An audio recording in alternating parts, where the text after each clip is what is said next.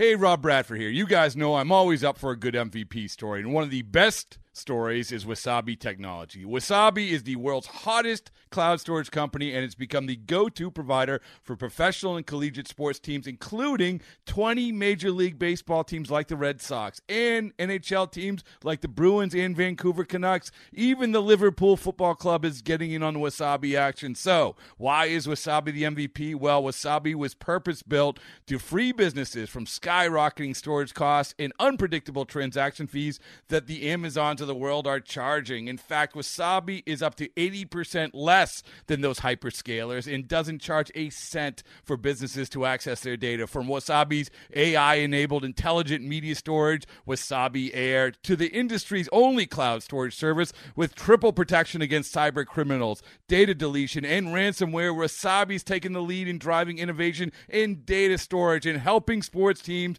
to unleash the power of their data. Wasabi, another Boston-based championship team.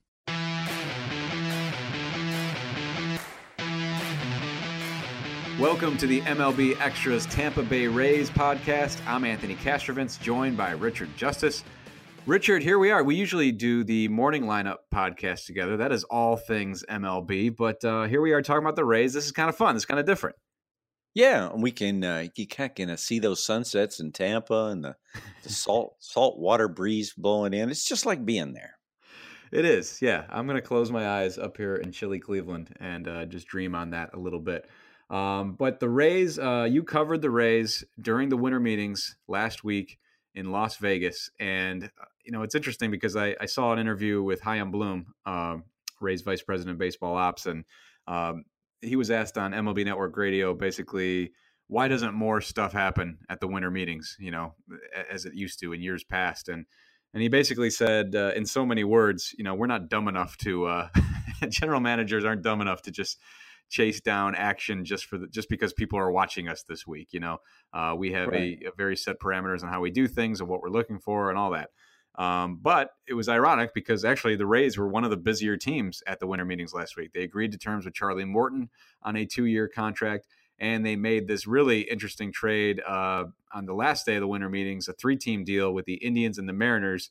And from the Rays' perspective, what it boils down to is they give up Jake Bauers and they get Yandy Diaz. There are other moving parts in there, but that was the main takeaway as far as 2019 is concerned. So I'm just glad that the Rays kept you busy at the Mandalay Bay and kept you away from the craps table, kept you running around that hotel and running back and forth in the workroom. But let's break this stuff down because you are based in Houston and you have a great feel for Charlie Morton, of course, and what he provided the Astros the last couple of years. And now he goes to Tampa. A lot of us are wondering, during the year he kind of hinted at maybe he'll retire. And you kind of think, well, maybe he'll go to a 1-year deal. But the Rays reel him on a 2-year deal. And this is a guy who can really add a lot of depth and experience to a predominantly young rotation.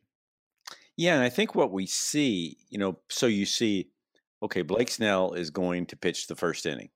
Charlie Morton is going to pitch the first inning. Then you have Tyler Glasnow. You would think maybe they have Jose De Leon and Brent Honeywell coming back from Tommy John surgery. And I say that as the backdrop. The Rays are more committed to doing the opener thing than ever before. And you would think at some point when Honeywell and De Leon come back, maybe they would be traditional starters. But I think that ship may have sailed and that they believe so strongly in what they're doing that if you can, it would work theoretically. If it works with even Charlie Morton, that you allow him to face Mike Trout one last time and get you deeper into the game and all that. But they got him to pitch. They got him for what he means as a man. He is as beloved as any player I've ever been around. He's a guy that's thought he saw the end of his career a couple of times. A.J. Hinch told a fabulous story of Game 7 of the World Series. McCullers starts and a couple of relievers, and then it ends up with Morton coming in. Morton won both Game 7 of the ALCS, got the win by starting Game 7 of the ALCS, and then got the win in Game 7 of the World Series. Nobody had ever done that before. So during the game, Brian McCann says to AJ after Morton comes into the game, now, what's your plan? What's your plan here? And he goes, well, my plan is Charlie in the 6th inning, and then I'm going to go Charlie in the 7th, and then I'm going to go Charlie in the 8th and the 9th too. And McCann looked at him like, well, okay, you're the boss. And Charlie comes off the mound after the 8th inning and reaches to shake A.J. Hinch's hand at Dodger Stadium. And A.J. gives him knuckles and as like, yeah, go get him one more, buddy. And Charlie goes, you know I'm supposed to bat this inning, don't you? And he goes, yeah. And he goes, well, I'll strike out. And he goes, yeah, I know that. Here's what I want you to do. I want you to get a bat. You don't even have to have a bat, but I prefer you have a bat. I want you to go stand up there and get as far back in the batter's box as you can and don't swing. And Charlie goes up there and strike 1, strike 2, strike 3. He's out, comes back, and he says to AJ, I told you. And he goes, yeah, I told you too. But what AJ remembered is that, when the game set, you've just won the World Series. He gets the last 3 outs. And people are looking for somebody to hug. And Charlie wasn't looking for anybody to hug. He was looking for his family in the stands. And AJ said, just spoke to the kind of man he is, all he's been through. And they are getting a real special person. Hopefully his health is okay, shoulder holds up and all that. So that's a long-winded answer. They're getting a real good one in Charlie Morton, a guy that 2 years ago when he signed with the Astros, Charlie thought he would not get a major league contract because he'd had so many injuries. The Astros thought they were getting a top of the rotation guy. So, yeah, and that's as you said, if the shoulder checks out, if he's healthy, you kind of have a good feel for what you're going to get from Charlie Morton. It's different with Yandy Diaz. Nobody knows what they're going to get from Yandy Diaz. Right. And he's had, I believe, just shy of 300 plate appearances in the big leagues. He was basically blocked in Cleveland. It was looking like he had a path to regular playing time in 2019, but lo and behold, they like Jake Bauers a lot. The Rays like Yandy Diaz a lot. And those two clubs were able to work out a deal.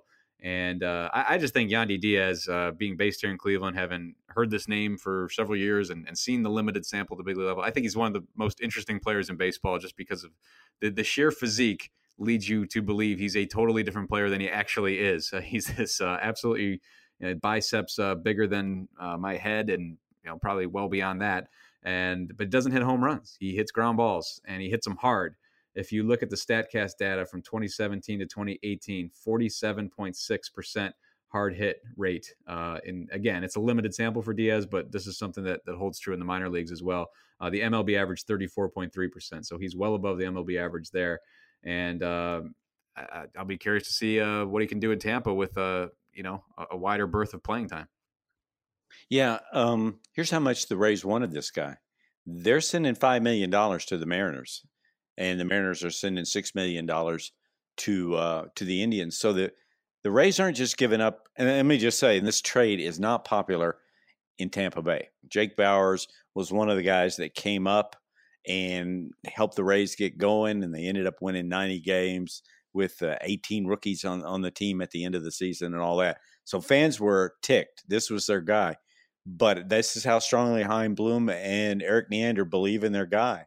And when they made the trade, I emailed our StatCat, one of our coworker, Mike Petriello, and said, what's the deal about this guy? And he goes, well, funny you should ask. He's been one of the guys we've talked about for the last couple of years. I think he's right at the top in average exit velocity. I mean, elite exit velocity. And he said, interestingly, well, he does hit it on the ground. There's that. And the other side of that is, in the last, I think he said 8 since midseason, the Rays have now gotten 3 of the top 26 in hard hit contact rate. That would be Tommy Pham and Mike Zunino. So we can see what the Rays are going for. The question becomes, can you get him to elevate the ball? Can you get Yandy Diaz to elevate the ball and turn some of those searing, heat-seeking missiles into home runs? Because I believe he's had 1 career home run. And he was blocked in Cleveland by guys, so the jury's still out. But to me, and this is why I was surprised by Rays fans being so negative. I would think your front office, going all the way back to Andrew Friedman and then Matt Silverman and then these 2 guys now, would earn some equity. That they're pretty smart. They know what they're doing, and we'll see how it plays out. But I'll say this: the Rays feel now they've checked off their list. They got a catcher, they got a bat, and they got a starting pitcher. So what do they need now? I think they would still be interested in Nelson Cruz if it's a 1-year deal, if the price comes back Twins, Astros appear to have some interest. They still are in on JT Realmuto. They know the price is going to be Jesus Sanchez, their young outfielder who's major league ready. And then, like every team, some relief help at the end of the game. I think Chaz Rowe is their designated closer now. Although in Tampa Bay, the closer could also be the starter. It's hard to tell. But they go into the new year with a really young, flexible roster that's in a good spot. And I think as they want to add guys, like you add Yandy Diaz, so you subtract Jake Bauer, so that's a fit. But if you bring in a Nelson Cruz or an outfielder or something like that, they want to be careful not to block the young guys that got them to this point. And they showed interest in Edwin Encarnacion from the Indians, who ended up going to Seattle. It doesn't sound like his tenure will last long in the Mariners, but no, maybe the Rays will be in on that. But it doesn't sound like that's in the works. But who knows? This time of year, anything can happen. And I'd be really fascinated if they end up making the play for JT Realmuto if the market came to them, because obviously they already had Mike Zunino. But if you can make a difference maker in Realmuto, if you can make that happen, that's something you got to look into. So it's a fascinating team. Yeah. It's a fascinating winner. And I'm excited for Tampa Bay fans because they had a legitimately really awesome season after paring down this roster and paring down the payroll. And now they're adding some pieces to what was already a really exciting club and a really engaged clubhouse. This team tried some really experimental stuff in 2018 and these guys bought into it. And they kind of bought into each other as well. And they made some really savvy acquisitions along the way. Tommy Pham, the way he took off after coming, he was having a down year in St. Louis. And then this team does a good job of identifying things is what I'm saying. And we'll see if Diaz. The revolution will be televised. And the revolution in terms of shifting. And you ask, people were asking Kevin Cash, what if they ban the shift? And Kevin Cash was among the managers. There were others. Don't do it. Let's let the game adjust. The Dodgers are now talking about teaching their guys to bunt. That's one way to beat the shift. And in terms of the opener, they're all in on it. And I'm sure we're going to see it more and more. In Houston, there's openings in the starting rotation, and yet the emphasis has been going to get outfielders. And it makes you think, hey, with all those young pitchers you have in your system, are you guys thinking of doing what they're doing? Because you have multiple guys that can pitch late in games. It's the game is being changed right before our eyes, and the Rays are front and center in the revolution. All right, Rays fans, if you want more of me and Richard yapping away about baseball, come join us at the Morning Lineup podcast. You'll be glad you did. But Richard, it's been fun. Thanks for doing this. Thanks.